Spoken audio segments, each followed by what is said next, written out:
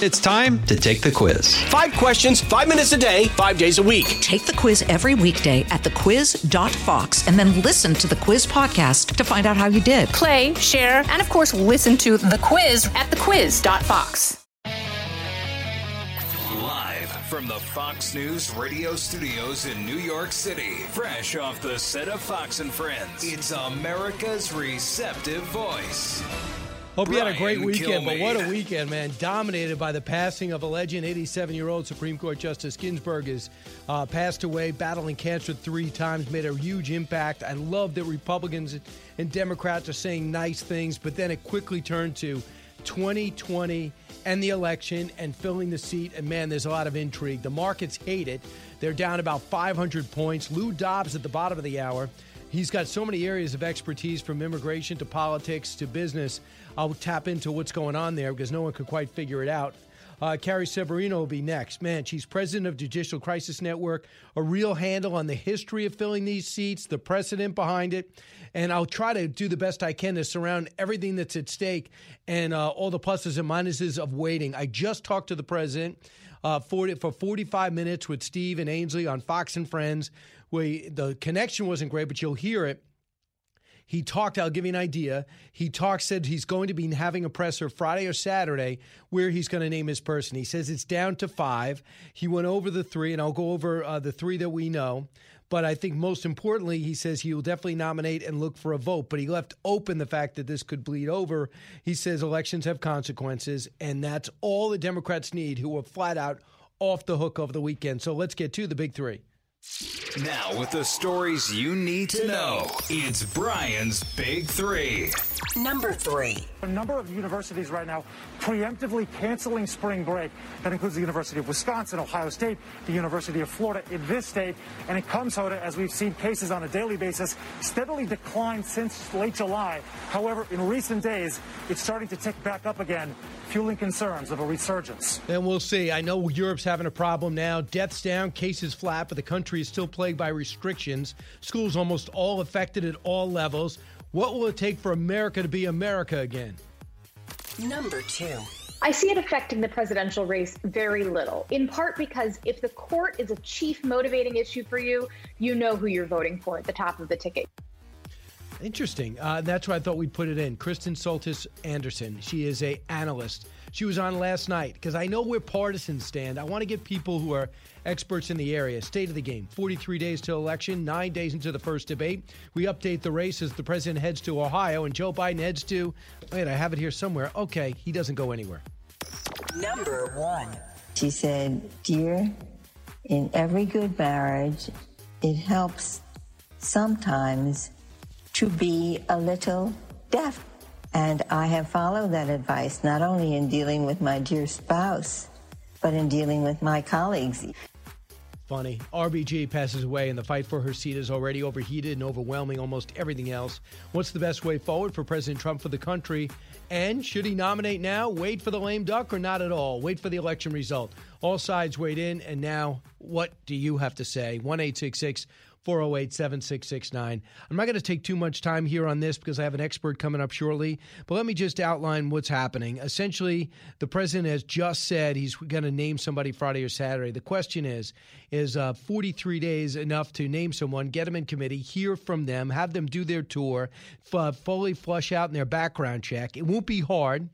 For at least 2 nominees because they've already gotten to the appeals court level, district court level, and they already had their FBI check. Not much has changed. But then, of course, it'll be heated. Who dated who in high school? I'm not kidding. Remember Kavanaugh? They were back in high school. Remember Mitt Romney? Evidently, he got in a fight on the playground. So I would not blame any of these finalists for saying no thanks. I wouldn't, and that's one thing I regret not asking the president. I wish I said, are you sure they're going to say yes?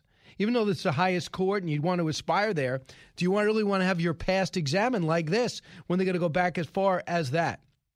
So they have Judge Amy Coney Barrett, a favorite to some, United States Court of Appeals for the 7th Circuit in Chicago. And they have Barbara Lagoa, and she is from the 11th Circuit in Atlanta, and she is from Miami. Her dads were Cuban refugees, came here.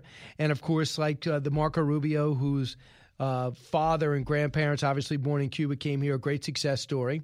Already making it clear. Senator Collins says, I'm not voting in this session. I won't vote. That's big. Senator Murkowski says, I will not vote for anybody yet, late for the election. But they do not rule out, neither one of them, voting in the lame duck session. So should President Trump lose and should the Senate go the Democrats' way,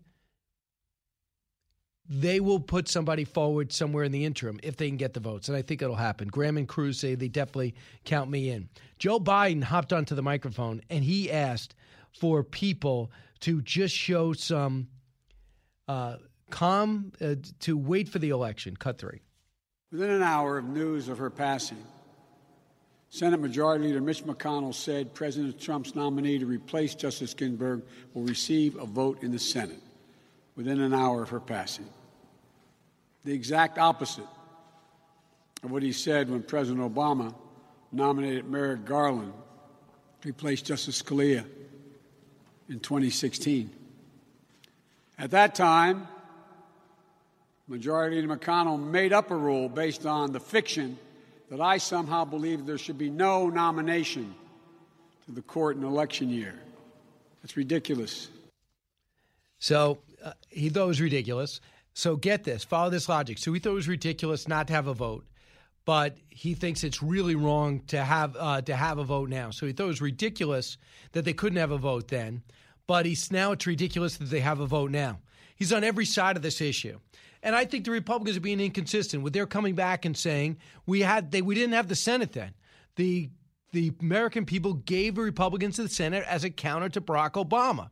You know, he lost everything. He lost the House. He lost the Senate. He started with everything. Nobody ever talks about that.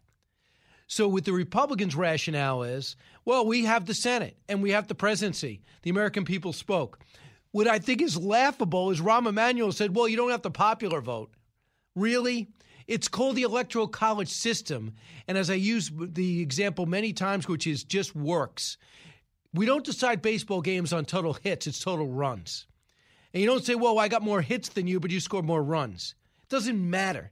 Well, you got more votes because the president didn't go and try to the enclaves in California, in New York, upstate New York, and didn't say, hey, you better vote for me. A lot of them saying, no, I'm not going to vote because I know that New York's going to go a certain way. And it would just change the whole calculus. So I'll come back and take more on this in just a second. Carrie Severino will be here.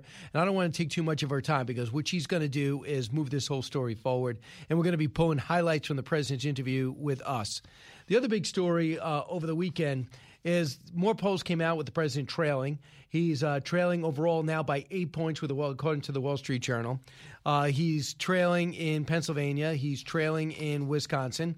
He is increasing his voter share by most calculus, especially in Florida with Hispanics, which is great news for him. He's losing some white voters, just a few percentage points, but he won by 7 with white voters over Hillary Clinton. He's actually barely beating Joe Biden. So he needs to make up that ground. He also needs to get college-educated people.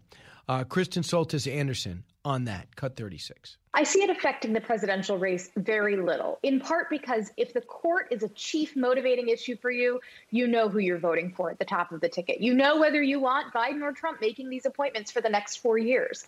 And you also have very high turnout already, very likely for this election. If it was a midterm, you can imagine this being something that might be very motivational in a midterm. But I think we're already going to have a ton of voters turning out in November, even before this seat came open. So what I think she's also saying, too, this is what they're going to say. The Democrats are going to say, you know what's on the docket? Instead of talking about the pandemic, the Democrats are going to say, if you do not elect us and give us the Senate, goodbye health care, goodbye civil rights, goodbye voting rights, goodbye climate change, goodbye gay rights, goodbye women's rights, goodbye workers' rights. That's what Chuck Schumer said, and he actually wants us to believe that. But in reality, Obamacare does come before the Supreme Court the week after the election. So that is true. But for the longest time, American people looked at that and said, we can't keep our doctor, we can't keep our plan. I don't want to be fined for not taking a program that I can't afford, whose deductibles are so high they're unobtainable, whose they don't have any choice of what to get.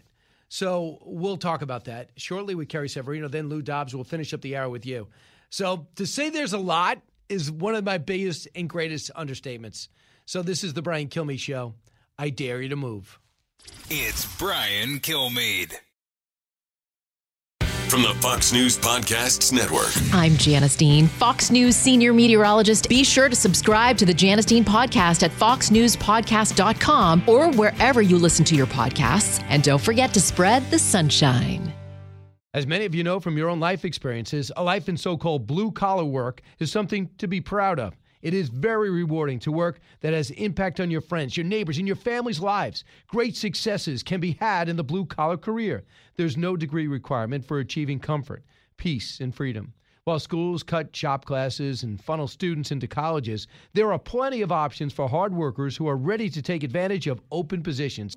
Many young people today assume that college is the only way to achieve success in life. That is not true. Let me introduce you to Ken Rusk. Ken spent his younger years digging ditches and working in construction. He never went to college. Instead, he made goals, planned, and worked hard for 30 years. Now, Ken is a successful entrepreneur with multiple businesses and revenue streams. In his national best-selling book, Blue Collar Cash, Ken shares his insights from over 30 years of working in blue-collar trades as an entrepreneur, mentor, and life coach. Now he's created a guide made specifically for you and your unique situation. This guide will give you or someone you love the tools you need to start designing the life of their dreams. You can achieve your dreams regardless of your educational background or your past. Go to kenrusk.com/path to learn more. That's kenrusk.com/path.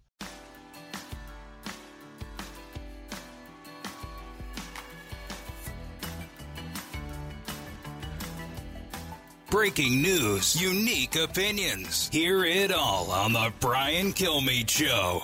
I think it'll be on Friday or Saturday, and we want to pay respect. It looks like we will have probably services on Thursday or Friday, as I understand it. I think, due respect, we should wait till the services are over for Justice Ginsburg, and so we're looking probably at Friday or maybe Saturday. So this is the President of the United States who on Fox and Friends with me, with us about a half hour ago. Carrie Severino joins us now, president of Judicial Crisis Network, former clerk to Supreme Court Justice Clarence Thomas. Carrie, I knew you were going to be busy. Man, were you busy already over the last few days? And by the way, and it's one of these things where it's not a layup. I mean, here we are closing in on an election that couldn't be more contentious and polarizing, and now this. So are you surprised the president's going to actually nominate a woman Friday or Saturday? Obviously couldn't get more 2020 than this, right? Things keep getting crazier. But I'm not at all surprised the president's going to nominate someone. And if you look at history, that's what every president in this kind of situation has done throughout American history. There have been a lot of election-year vacancies, almost, more than 24 of them every time. The president has nominated someone. And, what determines whether that's successful pretty much is who controls the Senate. And if you look at the precedent, if the same party as the White House controls the Senate, you get a confirmation. And that's what we have this time. So I think you're going to see the president, obviously, he wants to make sure that we're not interfering with the appropriate time of mourning for Justice Ginsburg. But look, no one's ever been more ready for a Supreme Court nomination than this White House that literally just days ago finished updating and refreshing its Supreme Court list. So I think they're very easily ready to go. And most of the women that we think are on this short list at this point, they've recently been confirmed by the Senate. I think all of them have had bipartisan majorities that confirmed them. And so the Senate has even recently considered them. So I think this actually should be a process that is set up to be able to go very swiftly. So I understand that I don't know much about Allison Jones Rushing, but she is now in the top 3. The president told us he's got 5. Barbara Lagoa, the 11th Circuit in Atlanta. Can we go one by one? Could you tell me anything about her? And if you can't, it's okay. Sure. Yeah, no. So Barbara Lagoa is the daughter of Cuban immigrants. She has spoken really eloquently about how her parents came here because they wanted a country where they could depend on the rule of law, and what it was like trying to flee a tyranny. How her own father, because of that, wasn't able to go to law school. Now she's kind of carrying on that American dream, and not only going to law school, but obviously she's been an incredibly accomplished woman, mother. She has been on the Florida Courts of Appeals and the Florida Supreme Court, now on the federal 11th Circuit. So she has tons of judicial experience, and I think, again, would be, an outstanding potential pick, another trailblazer kind of in the model of Justice Ginsburg herself. Okay, so Allison Jones Rushing? Yeah, she gets a lot of people talking because she's so young, but she is so accomplished already. A law partner. She's someone who clerked for Justice Thomas, who I also clerked for. So, I have a soft spot in my heart for all Thomas clerks. And he's, of course, known as being the most stalwart of the conservatives in the bench. Allison is right in that mold, and she's already making a mark on the Fourth Circuit Court of Appeals now, where she serves thanks to President Trump. Judge Amy Coney Barrett, who is definitely a finalist for the Kavanaugh seat. Yes, she was interviewed for that seat, and she's someone who, again, these are all these trailblazing women, right? She is the mother of 7. How often do you hear that? 2 of those children adopted from Haiti. In the meantime, while managing all of that, she has risen to the heights of her profession. She was one of Justice Scalia's favorite law clerks of all time. She was a professor at Notre Dame until being tapped for the Seventh Circuit by President Trump. And we all remember her really contentious confirmation hearing where Dianne Feinstein was attacking her for her Catholic faith, really running right up against the constitutional mandate that there not be religious tests for office. But she was cool under pressure. She showed a lot of grace, but confidence and strength in that. And I think a lot of people were really inspired by that. And of course, she's had some wonderful opinions now in her time on the Seventh Circuit that have been really impressive, standing up for civil rights, standing up for the Second Amendment, and so forth. So those are 3 finalists. There's probably 2 more. He says he's going to pick Friday or Saturday. At which time, what kind of timeline do you think could take place? How could this play out? Well, what we'll see first is they're going to have a hearing. As I said, these people have all been recently confirmed, so getting their records up to date. They've all had a recent FBI check already for their current federal positions, so I don't think it'll take a lot of time to get all of those materials updated just for the last few years since they've been confirmed. You're going to see hearings. You're going to see there's kind of a couple weeks and then a vote on that. But look, if you look at the history, there's time to get that done. Sandra Day O'Connor herself had only 33 days between her nomination being submitted to the Senate and her confirmation. Ginsburg, 42 days. Justice Stevens, who died a few years ago, he was confirmed in 19 days. So there's time to get this done. So Democrats are not going to sit quietly. I don't know if you've heard. Here's AOC, cut 16. We need to make sure that we mobilize on an unprecedented scale to ensure that this vacancy is reserved for the next president. And we must also commit to using every procedural tool available to us to ensure that we buy ourselves the time necessary. So what could they do? How could they delay it? Do you know what she means? Well, what I worry about is they don't mean just procedural tools. I think lately the Democrats have used a lot of non-procedural kind of chaotic activity and riots and things, and we've had people that were threatening that kind of thing. Certainly, they're not going to make it easy. They're going to try to. They're not going to allow any unanimous consent to move forward on votes and things. But that's kind of par for the course nowadays. They already are using every procedural tool they can to block even district court nominees. So, are there other procedural tools that they're going to be able to employ? Gosh, they already have it dialed up to 11. So sure, they're going to be dragging their heels every step of the way. We saw with the Kavanaugh nomination, remember, the hearings turned into – the first hearings before Blasey Ford turned into a circus because they were all interrupting Chairman Grassley. It took him an hour to get through his 10-minute opening statement. So we could absolutely say some of those theatrics and that crazy. Out of the gates and ready to go. Hey, it's Hutton and Withrow. Hot Mike is here on the Outkick Network. We've got your afternoon covered with the latest sports discussion, and it's available wherever you find your audio. Daily analysis and news. He is hot. I am Mike. Actually, my name is Chad. His name is Jonathan, but you get the picture. We're going to bring it every single day. Whatever you want to call us, we'll respond to. We just want you to respond to what we're dishing out every day. And while you're here, we hope you subscribe to the podcast, like, subscribe, and share. Easy stuff, the orchestrated and well-funded protests, like we had the Handmaids with Kavanaugh. I don't know which kind of costume and cosplay they're going to bring out this time, but it'll be some, depending on who gets nominated, it'll be something. But I think at the end of the day, the American people have given control of the Senate to the Republicans and actually gave them a stronger majority after they were so disgusted by what happened in the Kavanaugh nomination in 2018. But they can't lose another. They've already lost 2. They lost Murkowski and Collins. They can't lose another, right? Right. Well, I think at the end of the day, we're going to see that when you get a chance to look at any of these women and whoever President Trump picks, it's going to be very hard to go up there and say, I don't think this talented, outstanding role model of a woman deserves to have a seat on the Supreme Court. It's interesting. Carrie Severino, we're going to call on you again and again and again over the next 30 days. I hope you pick up. Put it on speed dial. You got it. Thank you. Lou Dobbs is coming up next. We're going to talk about the market. It's lost 570 points right now, and they say it's the virus, stimulus, election concerns. I want to get his take and find out about his brand new book. Don't move. From the Fox News Podcasts Network, download and listen to The Untold Story with Martha McCallum. The host of The Story on Fox News Channel sits down with major newsmakers each week to get their untold story. Subscribe and listen now by going to foxnewspodcasts.com. The fastest 3 hours in radio. You're with Brian Kilmeade. We're here to protect the rights of our globe and the people who live on it, so that climate is protected. A court with the kind of nominee President Trump will choose will undo all of that and not make global warming less likely, but far more likely, and it will come quicker.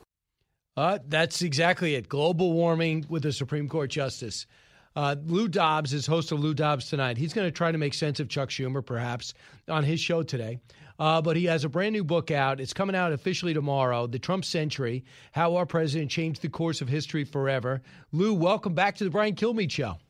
Well, great to be with you, Brian. Thanks so much. I have not spoken to you in 2 hours. It must have been hard, that 2-hour gap between conversations. It has been difficult, but thank goodness you're saving me here. Thank you. First off, on Chuck Schumer, they're trying to say goodbye civil rights, goodbye gay rights, goodbye voting rights, goodbye global warming reduction. I mean, this is a little extreme, isn't it? More than just a little, as you imply. This is a Democrat party that has become the party of hate. They are something that we have not witnessed since the pre-Civil War era. This is a party that is committed to changing the direction of public policy in this country, whether it is foreign policy, whether it is, frankly, the policing of our communities. It's an extraordinary time in which the Democrat Party is threatening to impeach the President of the United States if he does what he is constitutionally required and empowered to do, which is to name a Supreme Court justice and move him or her to confirmation immediately and forthwith. Yeah. Most Supreme Court justices have had their confirmation over the course of history done in less time than than what we were going to take to get to the election day on November 3rd. So this is crazy what the Democrats are doing. And then some are threatening outright violence in the streets, burn it down, says some of the blue checks. It's obvious that they have really had a meltdown here, and it's a very serious threat to the country. So on the Sunday shows, George Stephanopoulos actually told Nancy Pelosi what to do with this question. You kind of referred to it, Cut 8. Some have mentioned the possibility, if they try to push through a nominee in a lame duck session, that you and the House could move to impeach President Trump or Attorney General Barr as a way of stalling and preventing the Senate from acting on this nomination. Well, we have our options. We have arrows in our quiver that I'm not about to discuss right now. But the fact is, we have a big challenge in our country. This president has threatened to not even accept the results of the election with statements that he and his henchmen have made. This is, the disdain that they have for each other, President Trump and Nancy Pelosi, is off the charts. Oh, she is the Mad Hatter of San Francisco now.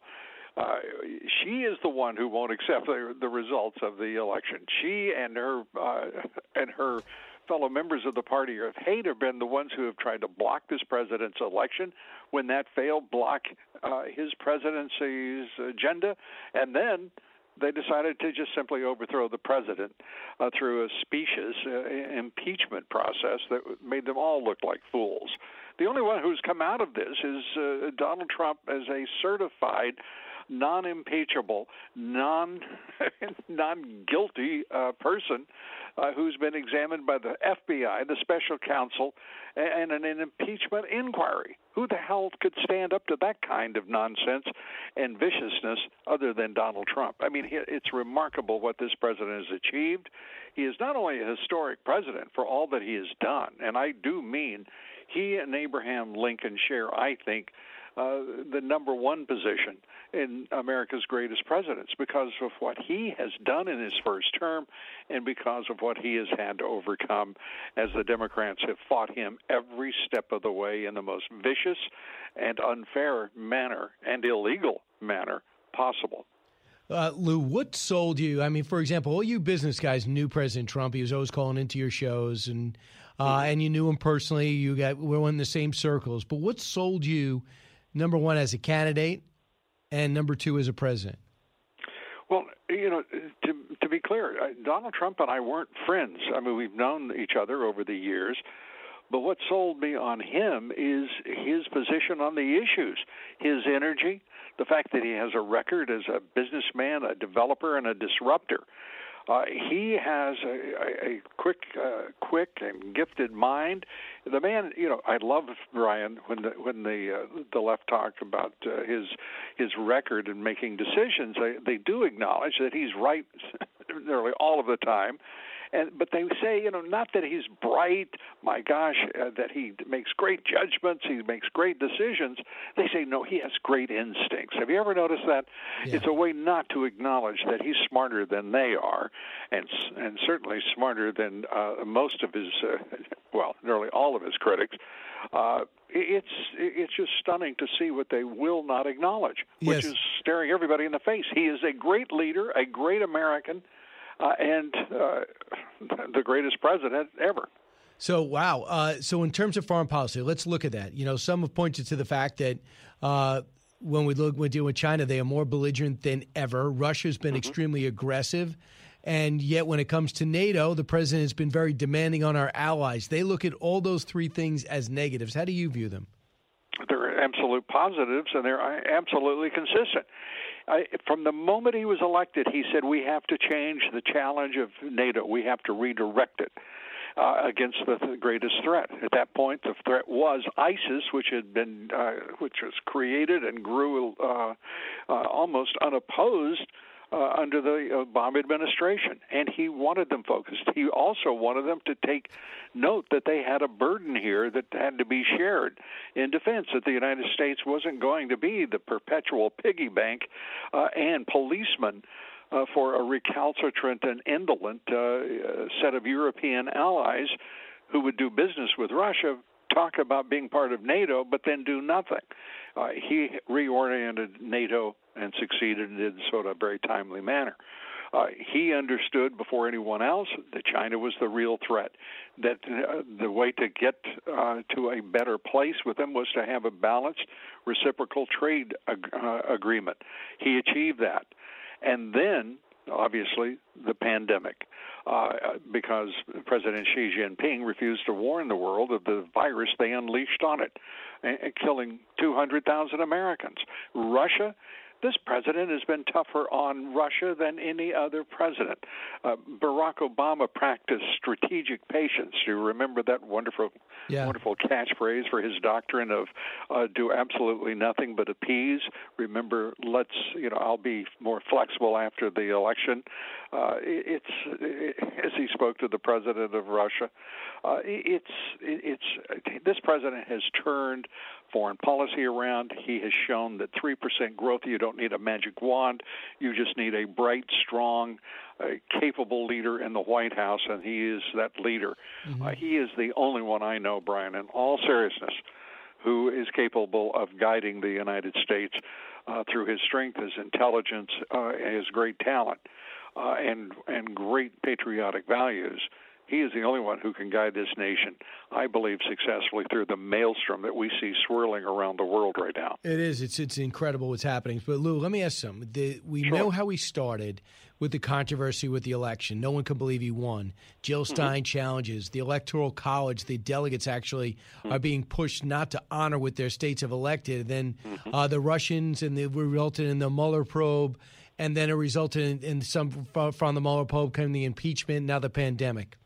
So between those things, the country is so divided and polarized through maybe the challenges Democrats have given him. In the second term, if he wins outright, where we're not talking about hanging chads, do you think the president will have a different approach to the next 4 years if we just go back to debating issues? Do you think we'll see someone who could be more, inclusive?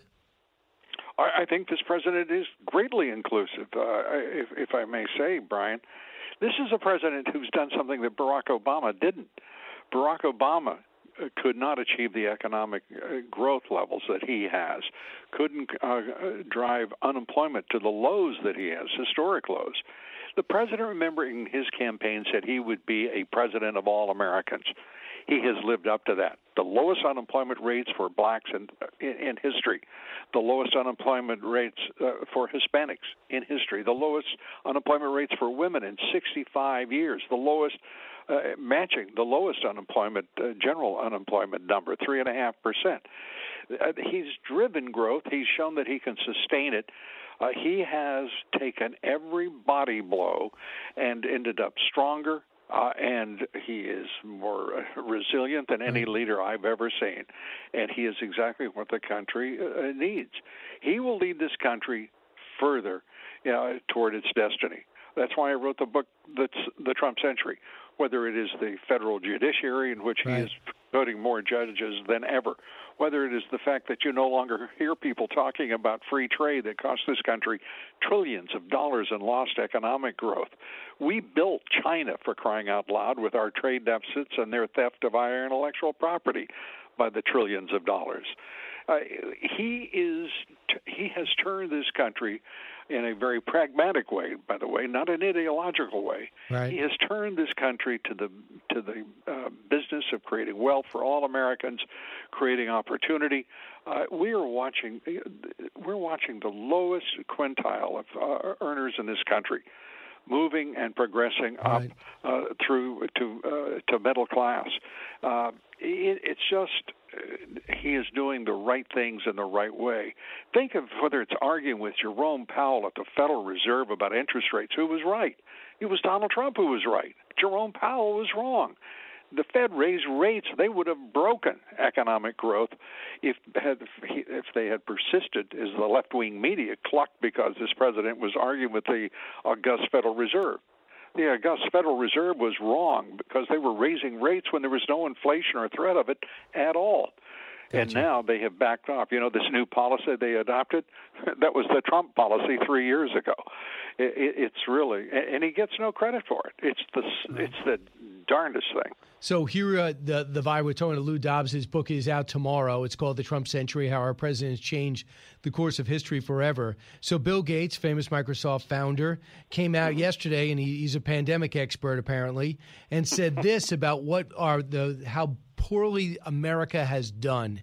Cut 40. You're saying that the travel bans made the situation worse, not better?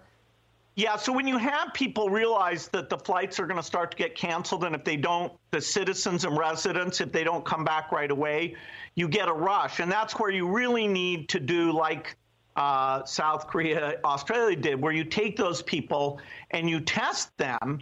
And if you can't test them, you put them in quarantine. If they test positive, you put them in quarantine. We didn't do that. We didn't have any community testing. We didn't have the scale of testing, which would have required the commercial providers. And so that meant that March saw this incredible explosion, the West Coast coming from China, and then the East Coast coming out of Europe. And so even though we'd seen China and we'd seen Europe, that testing capacity and clear message of how to behave. So we got that. He said the bans forced everyone to sprint here quickly. Yeah. You know, you did the most, I think, the greatest job of interpreting what he said, because he sounded like Joe Biden there. He got so lost in his syntax, he had no idea heck what he was saying. By the way, March was not the issue. The issue was January 31st, when the President of the United States, against all the Democrats, much of his party, and most of the public health establishment, put in a travel ban against China. If he had not done that, we would have lost hundreds and hundreds of thousands more Americans. He needs credit for that. I don't know what Bill Gates is trying to say, because the fact of the matter is, let's go back to that point. In January, when he did that, he was accused of being a xenophobe. There were court challenges. He was a racist and a terrible, terrible person for trying to save American lives. And it's been proved, and Anthony Fauci even agrees. If he hadn't done it, the situation would have been far, far worse. The reference to Europe, the fact is that they went around the world. It's a global pandemic, I hate to inform Bill Gates, and I don't understand why no one asked him as he said that, what would you have done differently? Because he was just as big an expert on pandemics then as he is now. Why this late burst of knowledge and cleverness that would have saved so many Americans if only he had spoken up? It's nonsense. He's being an ideologue, and that's unfortunate. So, Lou, I look forward to watching you tonight, hearing more about the book, and I hope you can come back on, too. It's called The Trump Century, How Our President Changed the Course of History Forever, and you can always follow Lou at Lou Dobbs. Lou, congratulations. It's really a great job. Thanks so much. Thanks, Brian. Great to be with you. Thank you. When we come back, your calls. Don't move. Getting past all the rhetoric, it's Brian Kilmeade. From the Fox News Podcasts Network. I'm Ben Domenech, publisher of The Federalist, and I'm inviting you to join a new conversation with the smartest thinkers out there about the country and where we're going. Subscribe to the Ben Domenech Podcast. Subscribe and listen now by going to foxnewspodcasts.com. The talk show that's getting you talking. You're with Brian Kilmeade. Welcome back, everyone. Brian's listening on WRCN. Hey, Brian. City, fresh off the set of Fox and Friends. It's America's receptive voice. Republican senators might Brian be looking to, lean the other way on this vote, is they're going to be in jeopardy, and that's huge. And when I also I don't know if you're from Long Island. There's a Suffolk County professor, Nicholas Giordano. He has a PAS report podcast. It brought into focus for me during that podcast. I implore everybody to check it out. And it's just, if we go and do this and we're not sure, and that's why I'm so glad the president gave some pause this morning, because if he goes and announces and then we lose that decision, we lose those seats in the Senate too. And coming up to what's about to happen to our country, I mean, it could be just catastrophic. Oh, I know. Considering to get rid of the Electoral College, they will make Puerto Rico a state. They'll make Guam a state, American Samoa a state, Washington D.C. a state. In order to lock up their what they think would be their electoral advantage, it'll be a disaster. But we'll see what happens, because the president thinks he can get it done, but did not rule out waiting to the lame duck session. And we'll see. Mike, listen on WNDB, Daytona, Florida. Mike. Hey, Brian. I wonder if one more conservative judge will give Supreme Court Justice Roberts cover. Yep.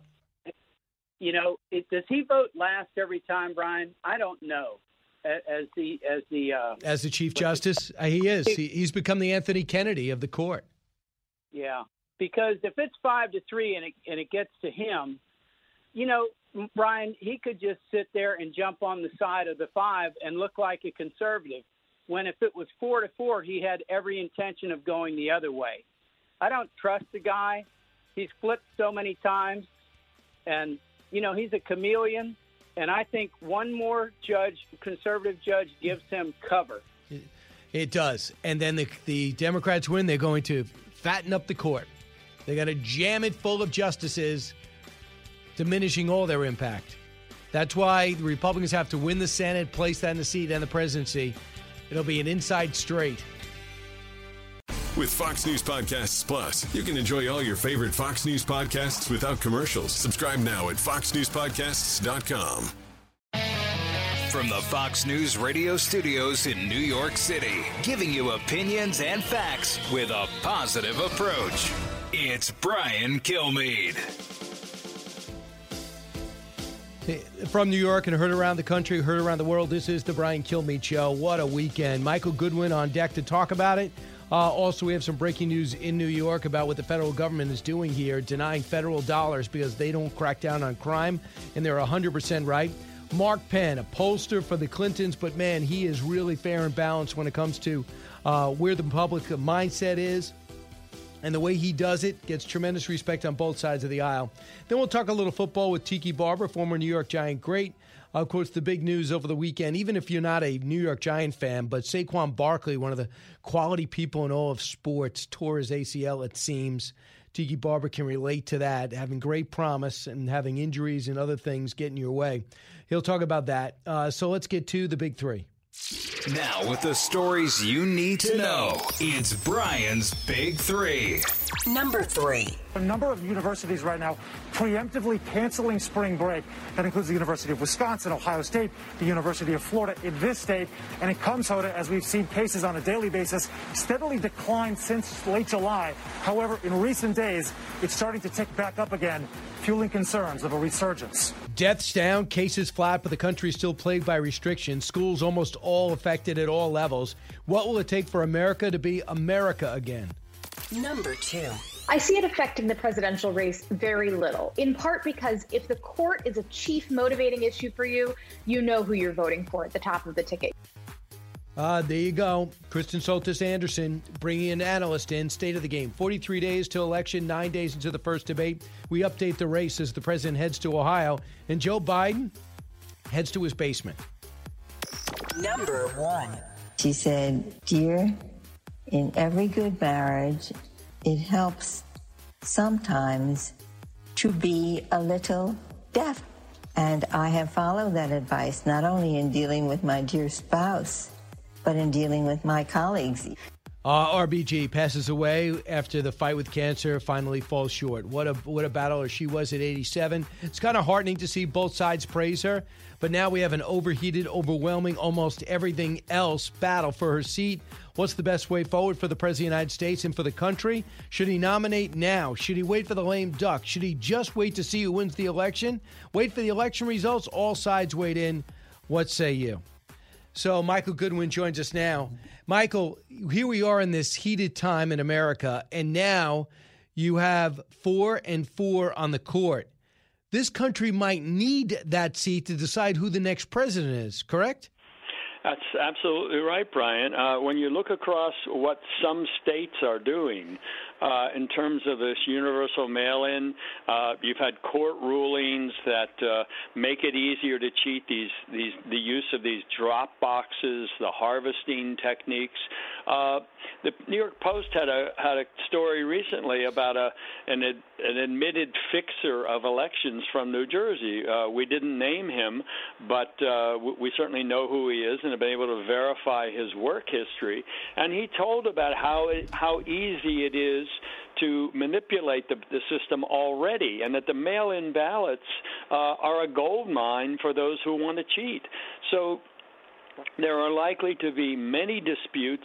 Both sides, the president and Joe Biden, have lawyered up heavily. There's armies of lawyers at work already for both teams, fighting what's going on in some of the states and otherwise supporting them. I mean, Pennsylvania is a great example of what happened there, because the judges are elected in Pennsylvania to the Supreme Court.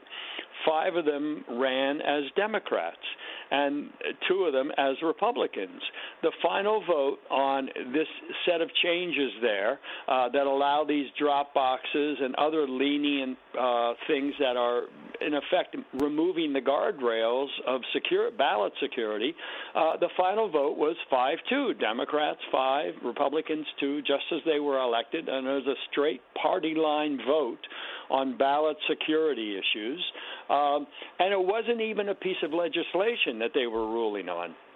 So the Republicans control both houses of the legislature, have a majority. These were lawsuits brought on the outside by Democratic groups, supported by the Democratic governor, and they made it all the way to the Pennsylvania Supreme Court and were approved.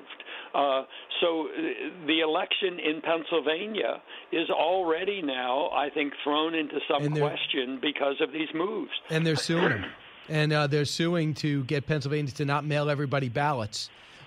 Here's what Justice Ginsburg said when Merrick Garland was up for that seat with President Obama put him up in 2016. 8 is not a good number. I think we hope that we'll have 9 as quickly as possible.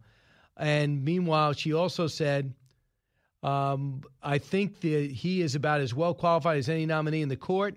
Super bright and very nice, very easy to deal with, and super prepared. He'll be a great colleague. And about the Senate, that's their job. There's nothing in the Constitution that says the president stops being the president in his last year. So the president with 43 days left as president, and then there's a lame duck session. There's no doubt about it. He's going to look to nominate somebody. This is what he told Fox and Friends, which I am on, so us about 2 hours ago. Cut one. I think it'll be on Friday or Saturday, and we want to pay respect. It looks like we will have probably services on Thursday or Friday, as I understand it. I think, due respect, we should wait till the services are over for Justice Ginsburg. And so we're looking probably at Friday or maybe Saturday. So he's going to go ahead and do it. Do the Republicans in your mind look like hypocrites because they said it's not right in the last year for Obama to do it, and they're letting the President Trump do it now? Well, look, I think there is a bit of hypocrisy all around. I mean, the Democrats, both sides, have switched arguments. Yeah. So look, this is power. This is power politics. This is, both sides. These are legal positions. There's nothing wrong. You can argue both sides of this. I think one of the questions that those who are criticizing Republicans now, what would Democrats have done in 2016 if they had had the Senate? What would they do now if this were their president and this were their Senate? So I think it's not about a moral argument either way. It's a legal argument. It's a political argument. And I think just as President Obama President Obama did nominate Merrick Garland as a Democrat. Mitch McConnell, as a Republican, chose not to follow the advising consent process and allow any hearings. That was power politics. We have now power politics the same way. You have a Republican president. You have a Republican Senate. And Brian, as others have pointed out, this has happened numerous times in history. This just didn't start in 2016. There have been as many as 29 different times in the final year of a president's term where the president had an opening in the court and nominated someone. Ted Cruz says it's 29 out of 29. I haven't done the count myself. But 29 times is a lot of times for vacancies in the final year of a president's term. And presidents seize that opportunity every time. So, when you look at this historically, it's not a big deal. But, of course, we have no sense of history in this country anymore. Nobody knows anything. Nobody knows history. All they have is an opinion and an agenda. And I think this is one of those cases where, at least with the court, we should know what we're talking about. Yeah, and by the way, the Democrats are not knuckling under, to say the least. So you have a very exercised electorate now. And the question is, if you get one of these nominees through, and it motivates the Democrats to the point where they win the presidency and the Senate, and they're able to turn around and stock the court, double the size of it, add 3 more justices, if they're able to make D.C. a state or get rid of the Electoral College, maybe make Guam, American Samoa, and Puerto Rico a state, and everything else they plan on doing, is it going to be worth it? Well, look, I think they're going to do these things anyway. The Democrats have now declared war on the American institutions. They are not throwing bricks. As the people in the streets are, but they have the same goal: to upset all of these institutions, to change the way to change the way we look at ourselves, at the world, at our own history. And so I don't doubt that if Chuck Schumer is the majority leader and Nancy Pelosi is the speaker and Joe Biden's the president or Kamala Harris is the president, they are going to do many of these things as quickly as they can. It's very unusual. That was the whole point, Brian, of having the 60-vote filibuster rule in the Senate. It was the requirement for a consensus. 60% is a good consensus. If you have 60% of the American people supporting something, that's a consensus, and you have the will of the people. But when Harry Reid reduced it to 51 for circuit court judges, that opened the door, and Mitch McConnell further reduced it to 51 for Supreme Court justices, majority. Now you're talking about doing 51 for any piece of legislation, such as the House has. So that is going to be the new standard, and it's all owing to this incredibly bitter polarization that's gripped this country, and it's tit for tat, each side getting its licks in when it has the opportunity. And I think for this to change is going to require some sort of peace, some sort of unifying spirit in this country, which so far is sadly lacking. Well, it will be a decision that comes to the Senate. We first have to win the majority before that can happen. But once we win the majority, God willing, everything is on the table. It will be scary. I mean, it'll be scary for the country. Not so much with the legislation, what they're going to blow up. Yeah, if I could just say quickly, look when the impeachment that we witnessed earlier this year, that was purely partisan. That was unique.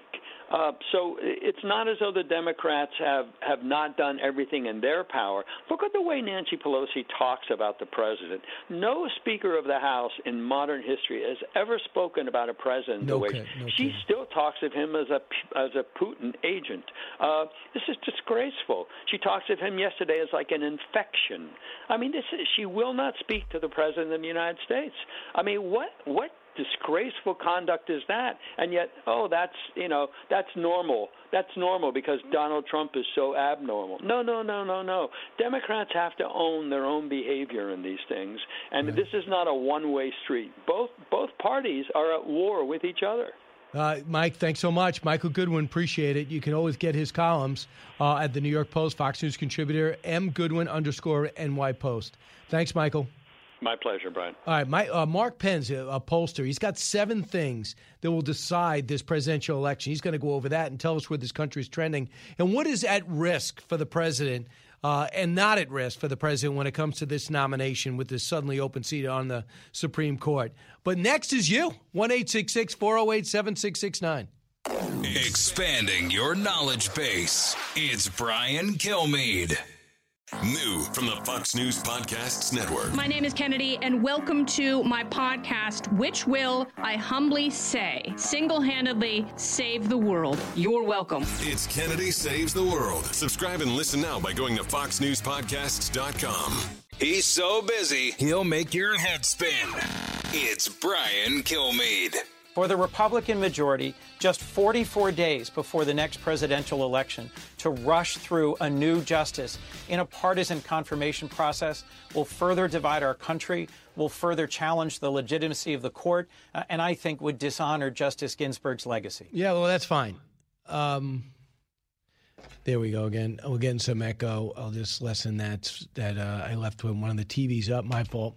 It's all set. We're okay now. You can send Pete back.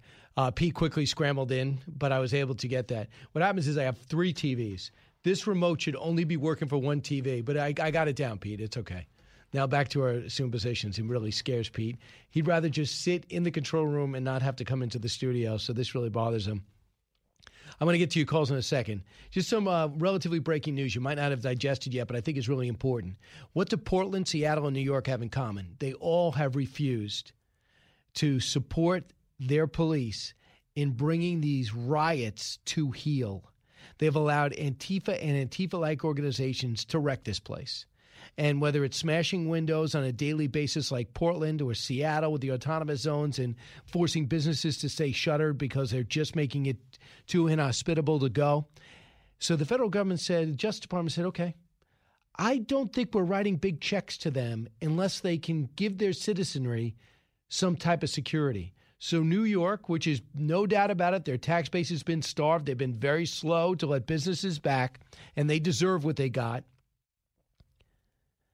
Now they will be less federal dollars. So expect Governor Cuomo to go in front of the cameras, and all these other Democratic governors and mayors to go in front of the camera, shed a few tears, and talk about how Attorney General Barr should be impeached. He's doing his job. You don't want federal agents there to suppress the craziness, okay? Now you don't want National Guard to use it, which you have at your beck and call, okay? I'm not going to write checks with American taxpayer dollars for you to use them for your own socialistic programs. I get it. Joe, listen on WRCN on Long Island. Joe. Brian, good morning. I want to talk about the Supreme Court pick. I can't believe we're even debating this. This is like a layup. You know, wake up, Republican Party. Your party's done if Trump doesn't win anyway. You know, Brian, I got a couple analogies. I mean, shoot the puck into the empty net. It's like standing on the 1 yard line and not punching the ball and dancing there. It's like going out on a date. You do the dinner, the movie, well, Joe, dancing, you go back. Joe, to you it's obvious, but let's just play this out. Because what you do, for example, the president doesn't become president if Mitch McConnell does not hold that seat open. It motivated evangelicals who might have had a problem with President Trump because of his high-profile background, need to say. And they say, well, we know what he's going to do. He named the judges. It's worth it. So when you have Scott Rasmussen said this, and I was kind of surprised, who, by the way, is a fan of the president, and his polls are the president is a fan of his polls. Quote, I think the president should come out and say, I want the American people to decide this. I'm going to nominate someone who after I'm reelected. Here's who I'm thinking of nominating. By the way, I want to specifically hear from Joe Biden and find out who he's going to nominate. That's what Scott Rasmussen says the polls say, Joe. But you see it different. He's wrong, Brian. Democrats robbed us of a duly elected president. They rammed through impeachment. They robbed us, the people who voted for President Trump. Trump did all the work, and we don't get the reward. Everything's on the line anyway. They're going to pack the court like you said and Michael Goodwin said. I wouldn't vote for any Republican who doesn't put this confirmation through immediately. Just deal with it, do it, get it over with. All right, Joe. Joe, thanks. Got to get somebody else in. Mike, FM News Talk 97.1 in St. Louis. Mike. Yeah, I kind of have to agree with Joe. You know, when we elected President Trump, and any president, they're elected for 4 years, not for 3 years. They have a duty and they have the responsibility to do for those 4 years. And the same thing goes for the Senate. We didn't elect them until September-ish. They were elected for a term.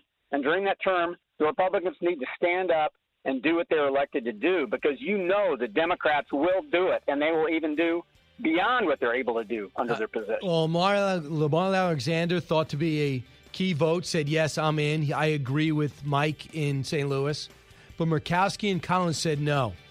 If Romney says no and no Democrats come aboard, I don't think they can do it. I mean, they'll be down to 50. We'll see what happens. It's going to be an exciting week. Brian Kilmeade Show. Jason in the House, the Jason Chaffetz Podcast. Dive deeper than the headlines and the party lines as I take on American life, politics, and entertainment. Subscribe now on FoxNewsPodcast.com or wherever you download podcasts. Information you want. Truth you demand. This is the Brian Kilmeade Show. I see it affecting the presidential race very little, in part because if the court is a chief motivating issue for you, you know who you're voting for at the top of the ticket. You know whether you want Biden or Trump making these appointments for the next 4 years. And you also have very high turnout already, very likely for this election. If it was a midterm, you can imagine this being something that might be very motivational in a midterm. But I think we're already going to have a ton of voters turning out in November, even before this seat came open. We'll see. They always predict that. That was Kristen Solis Anderson, and she is I want to get somebody just to be a political analyst rather than a partisan, which is why it's always great to talk to Mark Penn. He served as a pollster with the Clintons from 95 to 2000, but he's moved on to bigger and better things. He's managing partner of the Stagwell Group, chairman of the Harris Poll, and author of Microtrends Squared. And he's got this great article out. He's talking about the 7 keys to victory in the presidential race. Mark, welcome back. Thank you. Mark, the one thing you didn't anticipate was the passing of Justice Ginsburg. Do you believe is that going to be your 8th?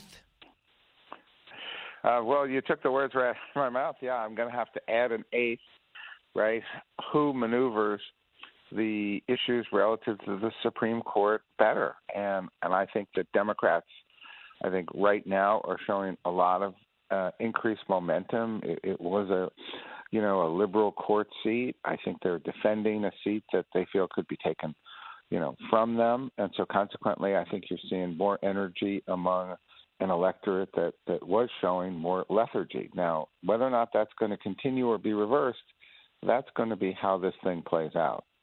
Because the nomination process gets emotions going, blood going, and then, of course, the actual vote, if it takes place before November 3rd, very interesting to see how that goes, because you could say, hey, this president's done everything he wanted, promises made, promises kept.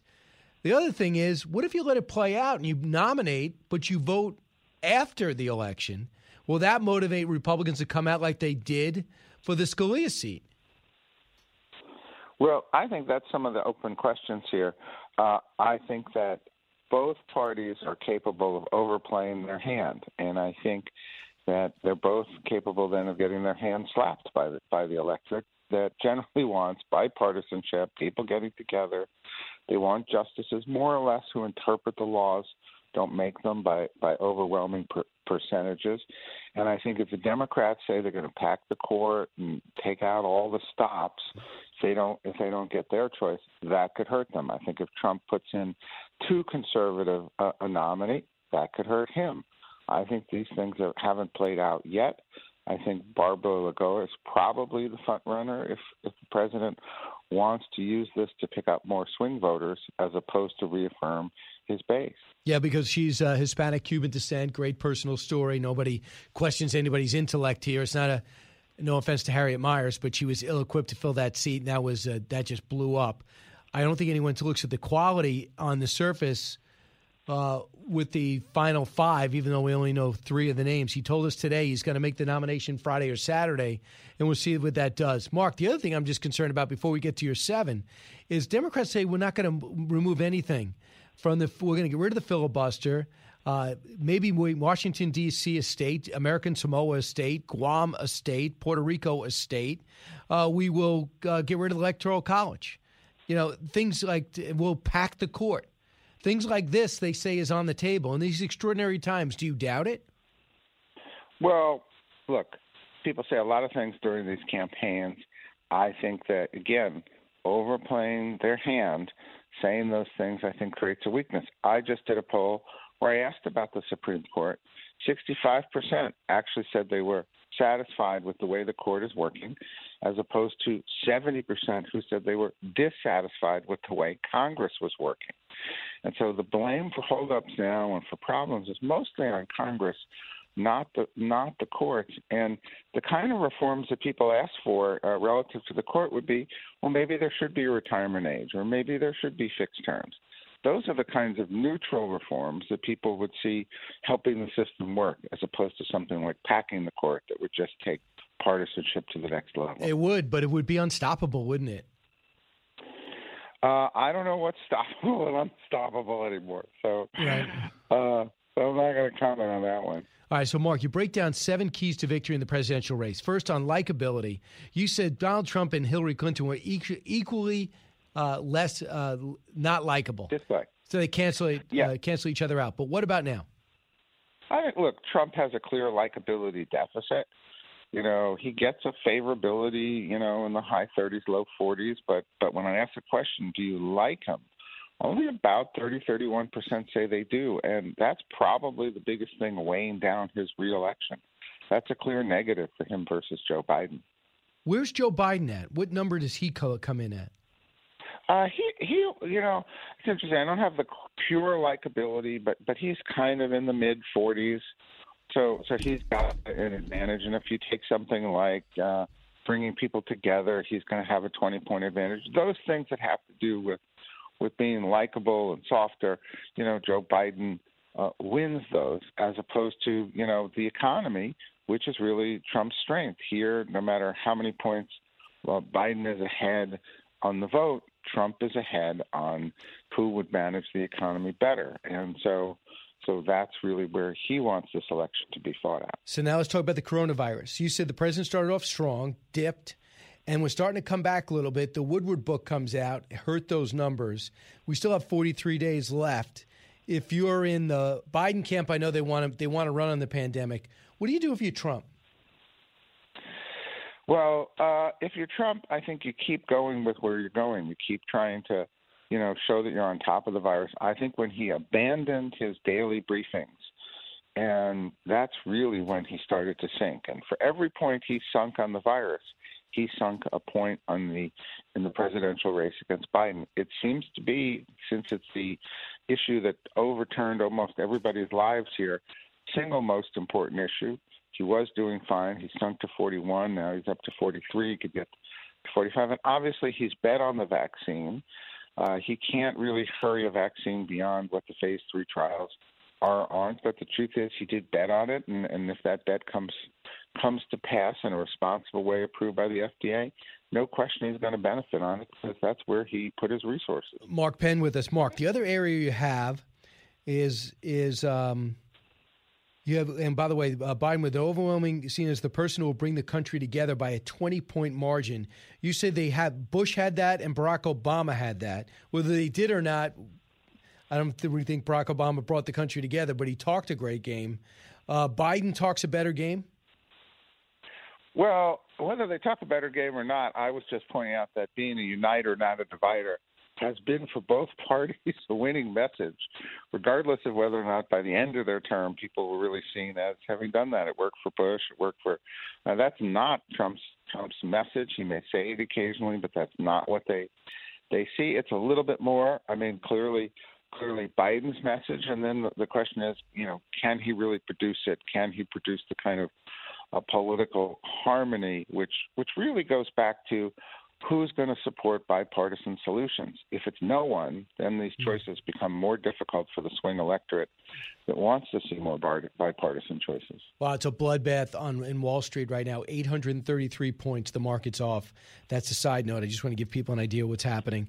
The most intriguing number here for me, for you, that you put out, social justice and civil unrest. In the beginning, Biden was winning this big, but things are changing a little bit as people look at this unrest and are really unsettled by it. I think there's no question that when you ask people, well, who's going to bring it together, who's going to do more for racial or social justice, Biden wins on that. But in terms of the law and order message, the president was a little too far to the right on that, but nevertheless, I think it's closing on that, because what we really saw was the favorability of Black Lives Matter has been diminishing from poll to poll, the favorability of the police increasing from poll to poll, and 70 or 80% saying, look, we want people who violate the law prosecuted. And I think that their feelings about that, I think, really underscore that he's coming up on that issue. But remember, I still think the virus, the pandemic, those are the key issues of this election. These are probably second, third, and fourth tier issues. Yeah, see what happens, judging as long as nothing else Titanic happens, but the daily unrest in Portland, Seattle, and New York, and the pushback that the administration is giving now by taking away federal dollars will bring that back. Now, in suburban voters, and when you look at what sex and who's losing what, they say the president's gaining on Latino votes. He's losing a little bit in white votes. He's losing a little bit in women and seniors, correct? Correct. I think the most interesting thing here is, look, the president's holding on to the working class, but suburbanites defected in the midterms are still a distance for him to get. But seniors who supported the president, I think, very strongly last time, show a lot more weakness against Joe Biden, who after all does much better among the senior community from his personality and other reasons. And then I think about the Latino community. looks to be, and you look at Florida, moving into the president's camp. And that's really those are probably the two biggest surprise moves. And that's also why, if he went ahead with Barbara Lagoa, he probably would reinforce that change as opposed to underscoring his base. I understand that, too. And by the way, he's still trailing with the Latino vote, but it's just rising. And the other thing to keep in mind, too, is this is a electoral college. Everyone wants to talk about the popular vote. It doesn't matter. It's like deciding a baseball game in total hits instead of total runs. It's a totally different campaign if you're going for popular vote. But having said that, when it comes to these battleground states, there's one person that's going and knocking on doors, and it's the president. And in this virus times, Joe Biden's team has made it a conscious effort not to do that. Will the president's appearances and will the knocking on doors help him there? I think there's no question that him going out and campaigning, look, it helped him last time, holding constant events in the area, generating supporters and people. Look, I think it proved its worth last time. I think it's going to prove its worth this time. Is it enough to get over the top? If the national race is 2 or 3 points, then the Electoral College itself might come out with a different result. Over 2 or 3 points, it's really hard for the Electoral College. Who's winning right now, Mark? Right now, you'd say Biden is ahead. He's in the 6 to 8 point range. Some of these swing states are 2, 3 points, I think. And so really, Trump needs to close another 3 or 4 points here, whether it's through the Supreme Court or through the debate or through the campaigning or the daily events that seem to be nonstop here. But without that 2 to 4 point closing, he's right now behind. He loves to run as a challenger, even though he's the incumbent, and he gets to run as the challenger this time because Biden has a clear lead, like it or not. Follow him at Mark_Penn. Mark Penn, always great to have you on. Thanks so much. Thank you. Coming up next, Tiki Barber, outstanding talk show host, outstanding running back, Giants all-time leading rusher. We'll talk about football and how you might be able to zoom in some very important sports celebrities into your party. Back in a moment. You're with Brian Kilmeade. It's the Hammer Time Podcast. Fox News Channel's Bill Hemmer takes you one-on-one with engaging personalities covering the critical issues of the day. Find Hammer Time now by going to foxnewspodcasts.com. America's listening to Fox News. From his mouth to your ears, it's Brian Kilmeade. 2nd and 10, Barkley back in there. Start of the second quarter with the Bears in front 10-0. Jones on a handoff. Barkley gets to the hole. Flag down. Slowed down and then slammed down along the sideline. And Barkley is down. Saquon Barkley just took off the helmet. And immediately the officials called over for the team's athletic trainer. Wow, and it looks like he did tear his ACL. It looked really bad, and you could tell they could barely carry him off the field. Saquon Barkley, and probably the most talented running back in the league. Tiki Barber would know better. He is the Giants' all-time leading rusher, over 10,440 yards in his career, all-time leading rusher for the team, and co-founder of Thuzio, which we're going to talk about shortly, and also a great talk show host in his own right. Tiki, what were your thoughts when you saw Saquon? Sad, and Brian, obviously we've seen him over the last couple of years do some amazing things from his Rookie of the Year season in 2018. Last year he battled through some injuries, but he's so big and dynamic and fast and game-changing. To see him go down like that and know that his season is over and next year we're going to have to wait to see that if he can rebound. It's just disheartening because he's such a great kid to go with a great athlete. I know, and they only had one other running back on the roster. How does that happen? Well, I mean, there's two others on the roster, but Wayne Gallman was made inactive. I'm not exactly sure why. Wayne Gallman from Clemson. He's not on the COVID list. He's not on the injury list, and I'm not even sure he traveled. So I think they had their backup fullback as the emergency third running back. But yes, they were a little bit short, and they still almost won, which is encouraging, but still discouraging, because they're 0-2 and they lost one of the great young running backs in football. Right. So, Tiki, I do want to get to some of the other things. What about the names on the back of the helmets and all this stuff you're seeing in football? Would you have been comfortable with that, being that what's going on right now, or do you worry that the ratings dip are related to that?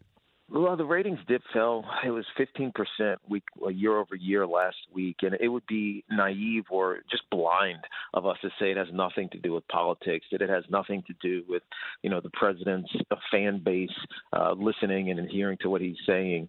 But I think I would be comfortable. It's a personal decision to highlight something that's important to people, and it's a subtle way of protest. It's not the Colin Kaepernick take a knee or some of these other players have.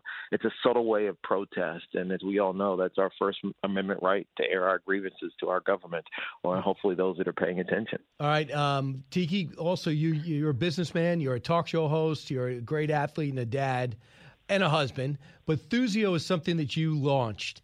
And tell us if there are different times that you've morphed your company to allow some of these professional athletes to zoom into different events, correct? Yes. Yeah. Brian, we morphed it because we had to. We're a live event company. We used to do 50 or 60 events a year across the country, but with the coronavirus pandemic, we can't have in-person events. And so we've been forced online. But it's actually been an amazing thing for us. We just relaunched our website, Thuzio.com, so I encourage people to go check it out. And you'll see that we're doing culinary events, that we're doing a book release events. David Wright we have this week, and we're launching a new virtual membership to accompany some of these live events that we're doing via the computer, via Zoom or via a social network. So it's been pretty amazing that we've been able to pivot and go from doing 1 or 2 events every couple months to 5 events a week, sometimes 5 events a day, given the demand that's out there. Amari Stoudemire, Gary Vaynerchuk, you have Chef Jose Garces. Yes. So, and there are other people there on your roster. You just go to Thuzio.com? Thuzio.com. Yeah, Thuzio.com. You'll see our membership events. We also do private events for certain companies who will contract out to us to book talent. So it's actually been a great find for us. You got to be creative when things like the coronavirus hit. And some companies have gone under. We've actually been able to pivot and stay afloat. I know a lot of people that do public speaking for a living, and they've just been brought to their knees because they have no chance. But this is a way to keep it all alive because this doesn't seem to be going away anytime soon. Tiki Barber continues to adjust to the defense you're given. And this time the defense, you're competing against the coronavirus, and you're finding a seam. Good job, Tiki. Thanks so much. Appreciate you, Brian. Take care of you well, my friend. Continued success on the air, too. This is the Brian Kilmeade Show. If you want to get Sam Houston, the Alamo Avengers, go grab it. BrianKilmeade.com. Living the Bream is a podcast hosted by Fox News Channel's Shannon Bream, sharing inspirational stories, personal anecdotes, and an insider's perspective on actions and rulings from the High Court. Subscribe and listen now by going to foxnewspodcasts.com. America's listening to Fox News. Live from the Fox News radio studios in New York City, fresh off the set of Fox and Friends, it's America's receptive voice, Brian Thanks so much for listening, everybody. What a weekend we had. Brian Kilmeade Show coming to you from New York. Heard around the country, heard around the world. Thanks so much for listening. Continue to have the downloads go up, the ratings go high, and wouldn't happen without you guys. Brett Baer at the bottom of the hour. He'll bring us inside politics and what's at stake with the Supreme Court justice seat being open. Also, the President of the United States is going to be going to Ohio. It looks like they'll do a couple of virtual events on the Joe Biden front. And both sides say they're not really getting ready for that debate, which is now just 8 days away. They said they haven't done a lot of rehearsal yet. I think that is crazy. And I know the president likes to wing it, but here, preparing to know what Joe Biden's going to say will definitely help. Even though I think Hillary Clinton's a much better debater, I think she's much smarter, and the president does have a way to do things. Just keep in mind, every incumbent struggles in the first debate. Everyone that I can remember struggles. They're not used to debating. They're used to legislating. They're used to putting together, handling difficult problems and actually putting a team together to solve it, let alone being challenged in the debate format. And usually the challenger has been debating all along. Not in this case because of the virus and because Joe Biden just didn't earn this nomination. He was given it. So let's get to the big three. Now, with the stories you need to know, it's Brian's Big Three. Number 3. A number of universities right now preemptively canceling spring break. That includes the University of Wisconsin, Ohio State, the University of Florida in this state. And it comes, Hoda, as we've seen cases on a daily basis steadily decline since late July. However, in recent days, it's starting to tick back up again, fueling concerns of a resurgence. Yeah, spring break makes total sense. Just like they're sending most kids home after Thanksgiving, keep them all together. But my goodness, keep it together. Deaths are down, cases are flat, but the country is still plagued by restrictions. Schools almost all affected at all levels. What would it take for America to be America again? Number 2. I see it affecting the presidential race very little, in part because if the court is a chief motivating issue for you, you know who you're voting for at the top of the ticket. There you go, Kristen Soltis Anderson. I disagree, but she's the expert. State of the game, 43 days to Election Day, 9 days to the first debate. We update the race as the president heads to Ohio, and Joe Biden doesn't. Number 1. She said, "Dear, in every good marriage, it helps sometimes to be a little deaf." And I have followed that advice, not only in dealing with my dear spouse, but in dealing with my colleagues.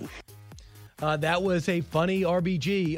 She passes away, sadly, at the age of 87. The fight for her seat already overheated and overwhelming almost everything else. What's the best way forward for President Trump, for the country, and for his nominate? And should he nominate now? He actually just told us on Fox and Friends he's doing it Friday or Saturday.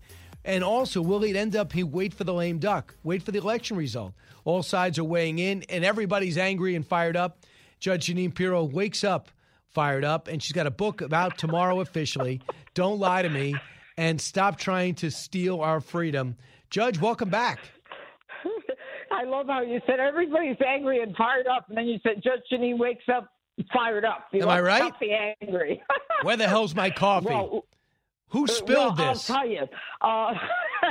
I've got coffee on a timer. I don't have to worry about that anymore. But I'll tell you, Brian, look, I want to make this real simple, okay? And you already know this, but just to be really clear on all of this, the bottom line is the president is the president. He has the power to nominate to the Supreme Court. The Senate has the power to confirm. So now what we have is a Senate leader, Mitch McConnell, who says he will. And it's that simple. The president doesn't stop being president because the Democrats want him not to nominate someone and want to make him go away. You know, their big leader, Barack Obama, is the one who said elections have consequences. So deal with it and stop with the threats of, we're going to play with fire or whatever that quote is, or we could impeach the president, or, we've got more arrows in our quiver. Shame on them. This is a democracy. Have some respect. Conduct yourself with some reasonable amount of decorum. These are nothing but crybabies who've been crying since the day Donald Trump was elected. And I'm tired of it, and so are the Americans. And if this isn't enough for the American people to come out and say, you know what, I'm tired of the hissy fit, I'm tired of the hate and the anger. Look, all of this started with the left. I haven't heard of anybody, being upset and not respecting Barack Obama because he was the president because they didn't like him. No, there were a lot of people who didn't like him, but we respected the position that he had. But you're all about precedent. They're just haters. But you know all about precedent and the law, and then you have politics and precedent. It was 9 months before President Obama called it quits, and he put Merrick Garland up there, and the Republicans say, nope, don't think so. We're not going to look at him. And some are saying, what hypocrites? Now they're saying, we got 43 days, plenty of time. We're going to put up a nominee on Friday or Saturday. Brian, it's too bad. The hypocrites or the people saying that stuff are not in the position of the president. They cannot bind the president by saying something 4 years ago.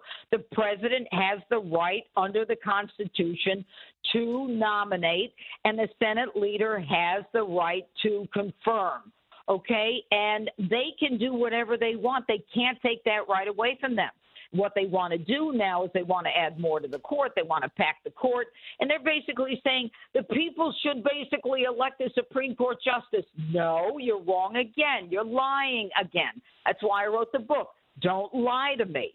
All right. They're saying that we should wait for the election. No, we shouldn't. The president nominates the person, and we elected Donald Trump. One of the fundamental reasons we elected him is because we knew that he was going to be making Supreme Court justice appointments.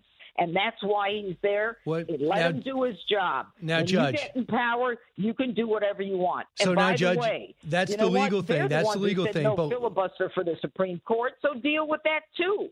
You know what? There are rules. You abide by them. But the Democrats don't believe in rules. Well, let's talk about politics. Left. Let's talk about What? politics. What if this nomination blows up Joni Ernst in Iowa, blows up Cory Gardner in Colorado, hurts Martha McSally in Arizona? Whether you like it or not, the people of those states want moderates to run, and Arizona used to be really red. It's not anymore. Does the president have to weigh this and maybe wait on the vote sometime in the lame duck session, or just wait to win? Look, you know what? You're putting too much of the politics into the selection of a Supreme Court justice. You know, I was a judge myself, and you know what? To be a judge, I had to run for office. Okay, and I had to be elected to that Superior Court position. Now, I get what they're saying. I really do.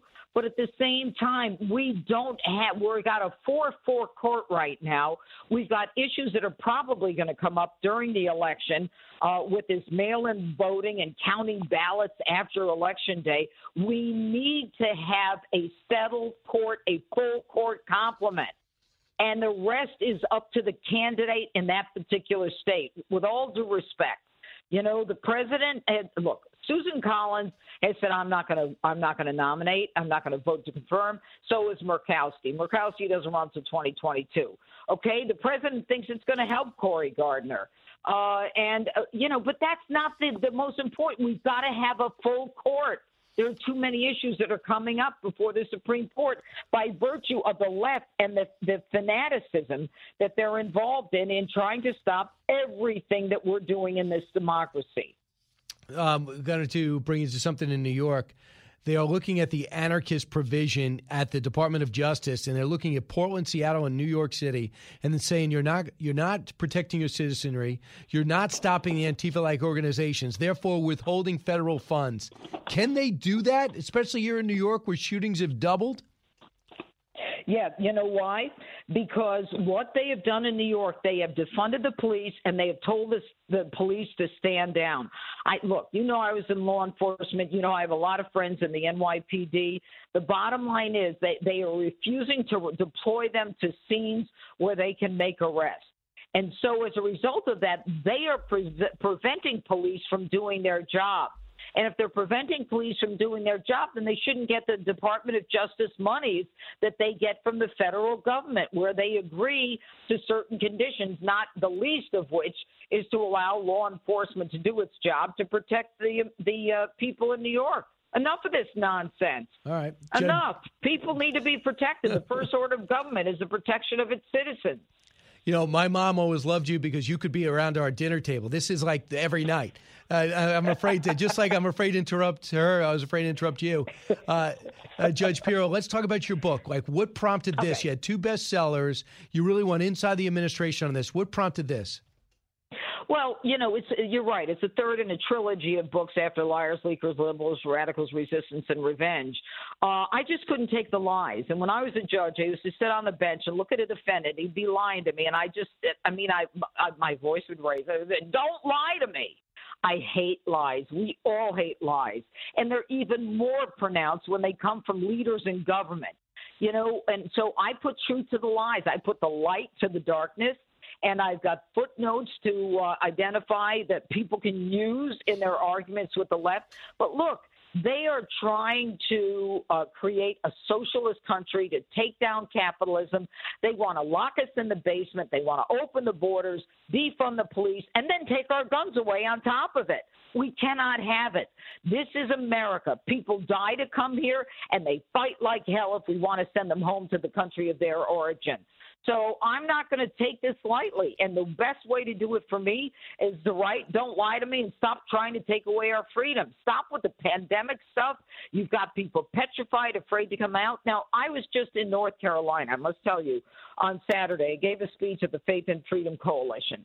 And, I mean, I was not touching anyone. I wasn't shaking hands. I was in a mask. They all thought I was out of my mind. I mean, they're all hugging each other, and you know, it's different. They've got us petrified. It's a way of controlling us. Yeah. And, you know, Gretchen Whitmer, she's a topic in the book. And if you get the book, I mean, you'll hear my voice clearly, and as well as my sense of humor. But, you know, it's amazing. These governors that have done these oppressive actions have not paid the price in approval ratings. Wolf in Pennsylvania, Murphy in New Jersey, and you have Whitmer in Michigan. It's almost as if the people say, I'll go with your word on this. And I'm just wondering, in the end, if we're going to have all this sacrifice when it didn't make much of a difference. Well, you know what? And one of the things I said was, did we even need to shut down in the first place? You know, in my book, I talk about Neil Ferguson, you know, the guy who said you could lose up to 2.5 million Americans. And then I did a little studying on his history. This guy is the one who was promoting the mad cow disease. They were killing cows and sheep left and right in Europe. They were destroying their own businesses. He was wrong then, and he's wrong now. You know, and that's the problem when you put your faith in one person. Gotcha. Fauci, with all due respect, I mean, you know, he was a Bush and then an Obama, and then he was a Clinton, Bush, Obama, and now Trump president's appointment. You know, if he was so darn smart in infectious diseases, why weren't we more prepared for this? We weren't. I mean, really. He did not even know if masks worked. What? He didn't even know if masks They didn't even have the PPEs. Isn't that this guy's job? He's been there over 40 years. He reminds me of Joe Biden. What do you got to show for it? Thanks so and much, that's what I talk about in the book, too. You want some history on Dr. Fauci, get my book. You'll get a mouthful, believe me. Judge Jeanine Pirro. Her book's out tomorrow. Her show's Saturday, 9 o'clock. It is called Don't Lie to Me and Stop Trying to Steal Our Freedom. Judge, we'll talk to you again soon. It's going to be an exciting week. Oh, Brian, it's going to be great. The next 43 days, oh, my goodness. All right, great to talk to you and your listeners. All right, Bye. Go get them, Judge. 1-866-408-7669. When we come back, it's your turn again. And then we have Brett Baer at the bottom of the hour, but a lot going on. I know if you have money in the market, you don't want to look, but we're about 900 points off. Don't move. Educating, entertaining, enlightening. You're with Brian Kilmeade. From the Fox News Podcasts Network. Download and listen to The One with Craig Gutfeld, the co-host of The Five, like you've never heard him before. You know him, you love him, you want to be like him. Subscribe and listen now by going to foxnewspodcasts.com. A talk show that's real. This is The Brian Kilmeade Show. Chris, there will be a vote. There have been some cases, like Justice Ginsburg herself, in which the nomination and confirmation process took less than 44 days. There have been other cases in which it took longer. So it's too soon to say right now, but we will move forward without delay. And that is Tom Cotton laying it out. He was on the short list for the president to be a Supreme Court nominee, but it's going to be a woman, and he didn't want it anyway. Alex is listening online in Tampa. Alex. Hey, Brian. How you doing? Great. Thanks for listening. What's on your mind? I'm from Tampa, Florida. First two things. Number one, Barbara Lagoa, she's a Tampa attorney. I'm a Tampa attorney, or Florida attorney, and so we're happy to have her mentioned. Do you know anything about her, personal? Or we got the stats, but what do you know about her?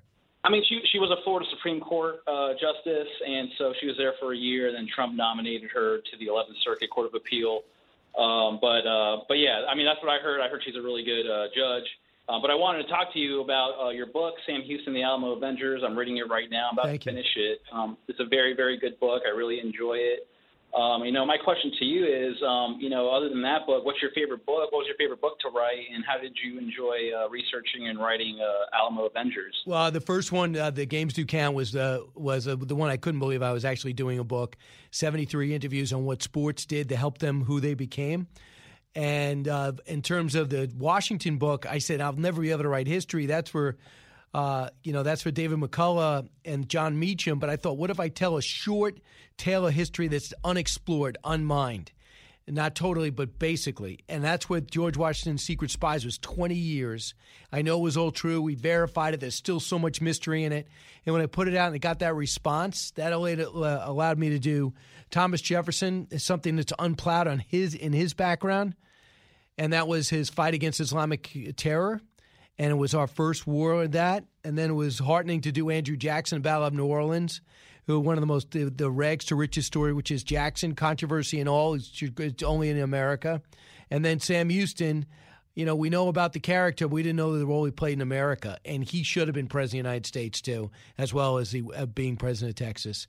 So thanks so much for reading it and going through it. Thanks, Alex. Phil is on WIBX in Syracuse. Phil. Yes, Brian. Thanks for your show. It's a great show. I enjoyed Appreciate it. The honesty of it. This whole thing with the Supreme Court, it's been done 29 times before under Republican and Democratic administrations. It needs to be done. It's supposed to operate as an independent branch of the government, from the executive branch. But, this whole thing really boils down to Donald Trump being the outsider. Both groups in Washington, Democrats, Republicans, have been after him from day one because he scares the bejeebers out of them. He comes from left field. He didn't need their money. He didn't need the financing of the people that bankroll their parties. And he's a threat to them. And they want him out of office. They come after him, with everything. The Russian hoax, everything they can imagine. When have you ever seen them using their minions in New York State and having, attorney generals going after their back of business financial reports when they weren't even in office? I know. Listen, they're targeting him personally. They got Eric being deposed. The attorney general is going after Eric Trump, the vice president now. Michael Cohen, as bad a guy as he is, they took him out because he was close to the president. They took out the NRA because he's close to the president. Brett Baer next. Fox Nation presents podcasts Women of the Bible Speak. I'm Shannon Bream, host of Fox News at Night and author of the new book, Women of the Bible Speak, the wisdom of 16 women and their lessons for today. Subscribe now on Apple Podcasts, Spotify, FoxNewsPodcast.com, or wherever you download your podcasts.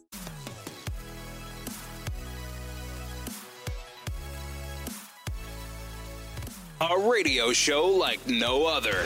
It's Brian Kilmeade.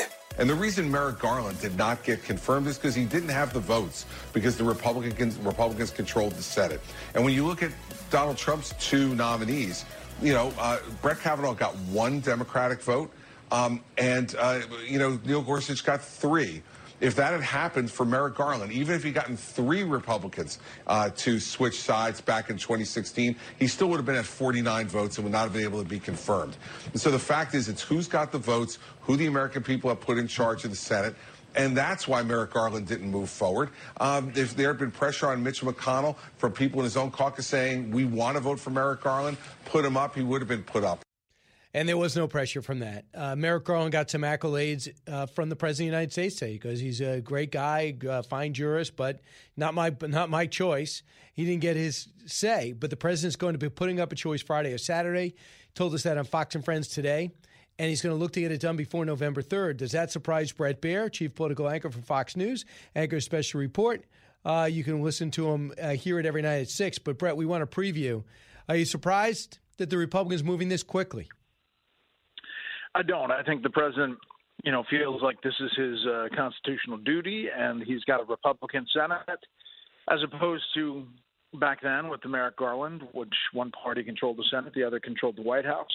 That's how they're explaining it, despite all of the hypocrisy, which, by the way, goes both ways. I only Republican side being played, but Democrats were saying the opposite of what they're saying now, too. So I'm not surprised. I think this sees the judges and justices and the staggering number that they've pushed through to be his legacy. And no matter what happens in the election, it looks like this is going to move forward. And that will be game-changing for the U.S. Supreme Court. And then the reaction could decide the election. It might motivate Democrats to take the Senate, take the House.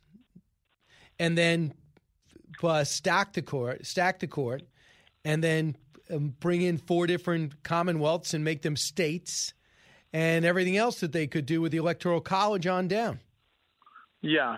The problem with that is that Joe Biden is pitching himself as this bipartisan peacemaker, that he's somehow moderate. He says he's liberal, but, tries to find a solution with his colleagues across the aisle. Well, stacking the court and, bringing in other states and impeaching the president to try to prevent this, that's not exactly the moderate option.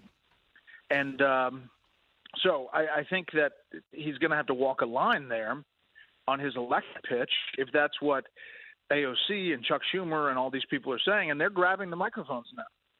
So you have how many? They can only lose 3 senators, I guess, and then it'll be 50-50. And right now they lost Murkowski, but she has not committed to not voting for this justice nominee in the lame duck session should the president lose. And Collins says, no, we're not voting for November 3rd. Has Mitt Romney ever bailed out President Trump?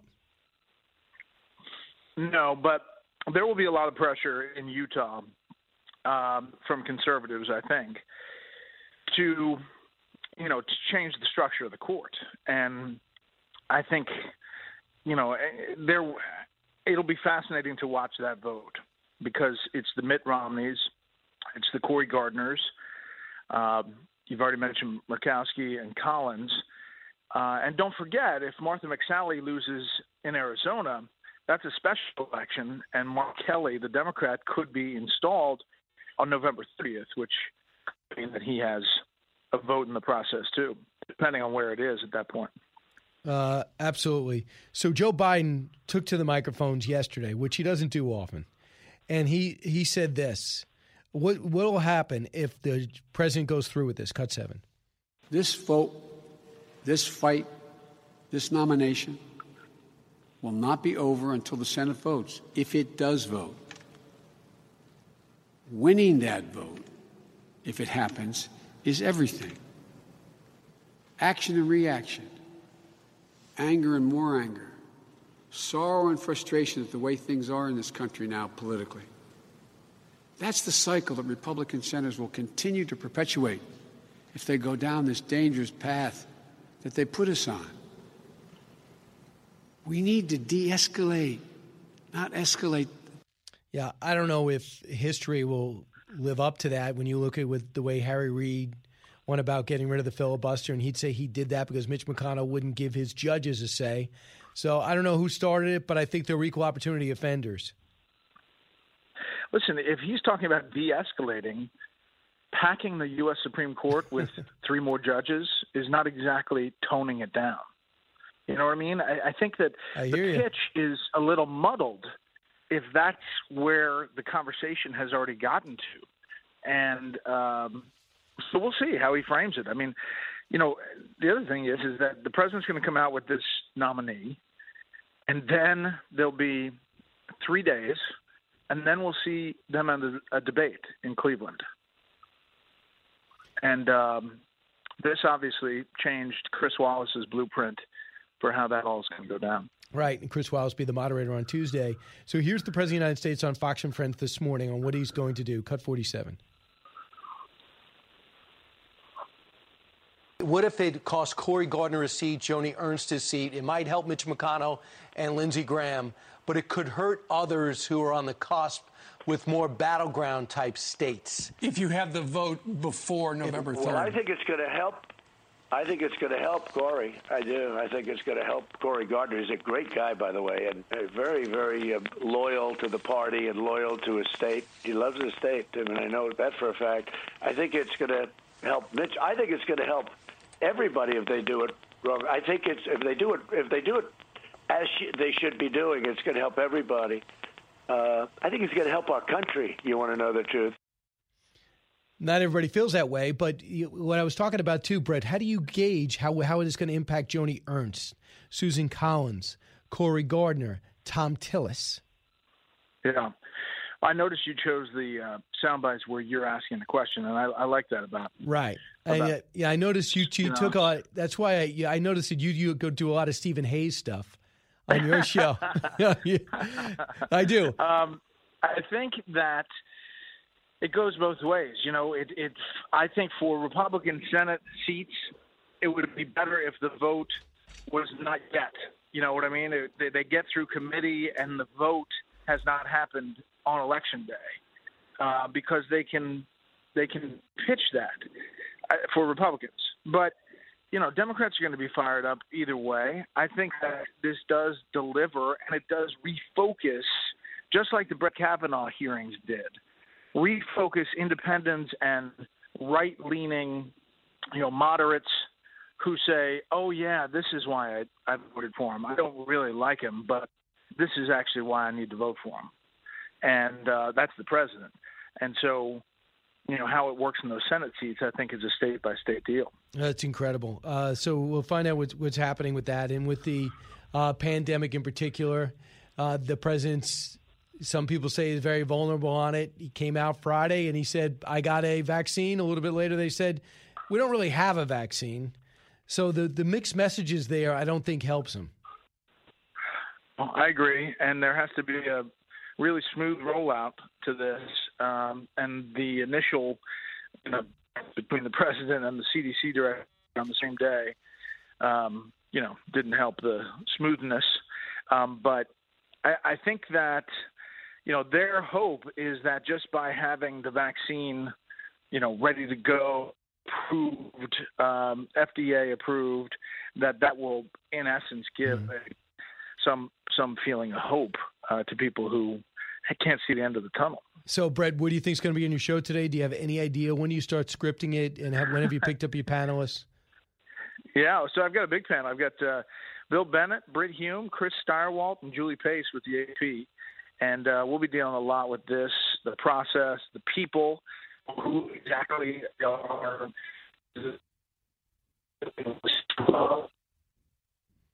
I think it's going to be a good show. Yeah, Brett, can I just say, I'm not going to tell you to do anything, but if you were going to pick a soundbite from the interview today, could you pick my questions? Is that possible? I think it's definitely possible. All right. It's definitely possible. I have my I'll try finger to do crossed. the double box where you can see you asking it. Right. As opposed to the ones where I'm looking distracted. Yeah.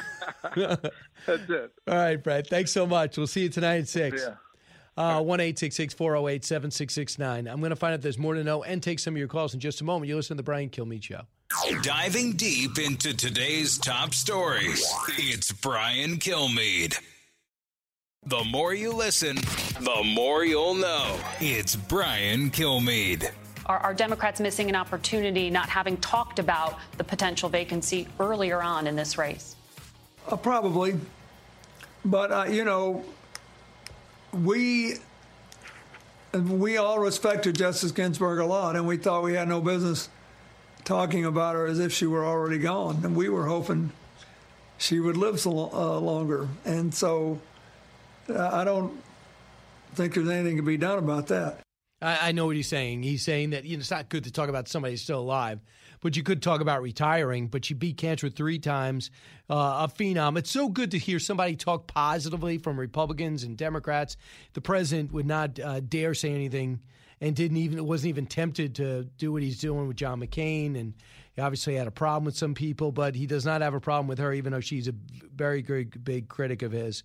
And she definitely crossed the line in making comments about him when he was a candidate. So that was Bill Clinton. Bill Clinton was on a lot. So Bill Clinton was on because he's the one who nominated her. And that's fine. But I just can't believe the decline in him. He's George W. Bush's age. I mean, just because he was president first doesn't mean there's that much of a difference. I hope he's okay. You know, don't wish anything bad on him. But, man, I could not believe how quickly the decline was. But what's happening during this, and we're going to get to more to know, and I'll get your calls in a second. A lot of these lefties are coming out of the woodwork, and it's Alexandria Ocasio-Cortez especially. She appears at a press conference with Chuck Schumer. Since when does Chuck Schumer need some help in New York? But she's going to run for his seat. Mark my words. She is nothing but ambitious. Brooklyn, New York. She's speaking right after Schumer, but Schumer doesn't take his mask off. She does. Cut 16. We need to make sure that we mobilize on an unprecedented scale to ensure that this vacancy is reserved for the next president. And we must also commit to using every procedural tool available to us to ensure that we buy ourselves the time necessary. It's all she ever talks about is mobilizing. Just do something, legislate, come together on something. There's something fueling her, and there are forces fueling her and the rest of the squad that I can't get my finger on. But it is noteworthy that she's disappearing during this whole sprint to the finish because they know she's poison to moderates. So Senator Barrasso's listening to her and says this, cut 17. The thing that really is telling to me is, and you showed the video today of Alexandria Ocasio-Cortez at a press conference with Chuck Schumer. I will tell you, anybody that's followed Chuck Schumer for a long time knows he doesn't like to share the camera or the microphone with anyone. She is the de facto Speaker of the House because Nancy Pelosi is terrified of her, and Chuck Schumer is worried about a primary from her in 2 years in New York. She is running the Democrat Party and wants to run it further and further to the left, and that's a big problem for the country. Wow. Let's go to Peter, listening on KIVA in Albuquerque, New Mexico. Peter. Hey, Brian. What's on your mind? I don't know if you I'm calling about the whole RPG thing, and like I said, I told him, Molly Hemingway said, and I agree with her, and a lot of other people do, that essentially, bottom line, she was an activist judge, and so she would try to push things in her direction, whether her perspective, what the outcome for Uncle Sam, the federal government, what she wanted the outcome to be. Well, then they're saying now that, on her deathbed or before her, the last couple of weeks, that she doesn't want this president, whoever's president now, to appoint her successor. Well, my point is she's trying to direct the business of the federal government from the grave now. And my point is, does this ever end? Do these, to me, these people are megalomaniacs. Peter, I hope it doesn't sound crass, but I have no interest in what she preferred happened to her seat. It has nothing to do with her. It's not like it's her belonging. She doesn't own that seat. If her last wish is that America would come together or stop fighting, I understand that. But it's not her seat to will. And it's not her last wish to grant. And she was the one pushing for Merrick Garland to fill his seat with him. And she said 8 is not a good number. We need 9. These are quotes from her last time. I feel terrible that she had to deal with cancer 3 times. It's unbelievable that she beat it every time. This time, sadly, at 87, she wasn't able to. But that last wish goes against what she was saying 3 years ago. Thanks so much. I appreciate it. Eric online in Louisiana. Eric. Yes, good morning, Brian. This is Eric from DeRidder, Louisiana. Okay, go ahead. I was just wanting to make a little bit of a point, if you don't mind. Just get to the point, please. Okay. Educating the American people regarding the appointment of the nominee for the vacancy, I believe it's actually his duty. I mean, if we look at the facts here, the Constitution is a grant of authority and power, limitation on the government's authority and power, not a grant of any rights. So perhaps maybe the American people should be educated on the fact that President Trump actually has the duty, not a right, not a... Gotcha. That's true, and that's what President Obama was saying, too. Let's find out if there's more to know. More to know. Well, global warming is starting these forests, and 6 men in Oregon who are arsonists have been accused of intentionally setting the blaze that has that fires blowing out of control in those 3 states, Washington, California, and Oregon. Instead, some blazes were attributed to petty beefs, relationship troubles, and enjoying the smell of smoke. One of the alleged arsonists, Jedediah Fulton, was discovered setting fires July 28th in the woods outside Glide after he became upset with a member of local forest protection. That is sinful. Elias Prendergast is the other. What a joke. Next. Good Morning America has named a GMA3 host. It's Amy Robach, who's fantastic, and as well as TJ Holmes, who's also great. They start September 21st. The Michael Strahan Show with Sarah and Kiki did not work. Next, credit Marquise Pouncey. He wore the name of a fallen officer, not of an African-American who was shot by a cop. And I think people are ticked off in game number 2. He wore the name Eric Kelly in the back of his helmet. Kelly was one of the 3 Pittsburgh police officers who were killed in 2009. Next. I'm going to go to the next one. Americans begin feeling the work week anxiety just before 4 p.m. on Sundays. Pete, was that your belief? That is my belief. Every time it's like 3:59 and 59 seconds, your name just pops in my head. I'm like, oh, no. Not him again. It's not Eric? It's Eric me? is all the time. That's 24/7, 365. Okay, that's constant stress. Next, people who exercise at least 4 times per week, happier and more successful. That's great news for me by a 75-25 margin. Pete and Eric, do you weigh in on that? Do you work out? Eric? I do, but not as often as I should. Pete? I hit the treadmill every day. All right, that's why you're so happy. 1 minute you're anxiety-filled. For the next segment, you're happy.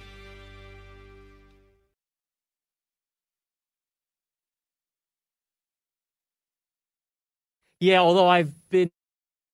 I'm Guy Benson. Join me weekdays at 3 p.m. Eastern as we break down the biggest stories of the day with some of the biggest newsmakers and guests. Listen live on the Fox News app or get the free podcast at GuyBensonShow.com. Listen to the show ad-free on Fox News Podcast Plus, on Apple Podcast, Amazon Music with your Prime membership, or subscribe wherever you get your podcasts.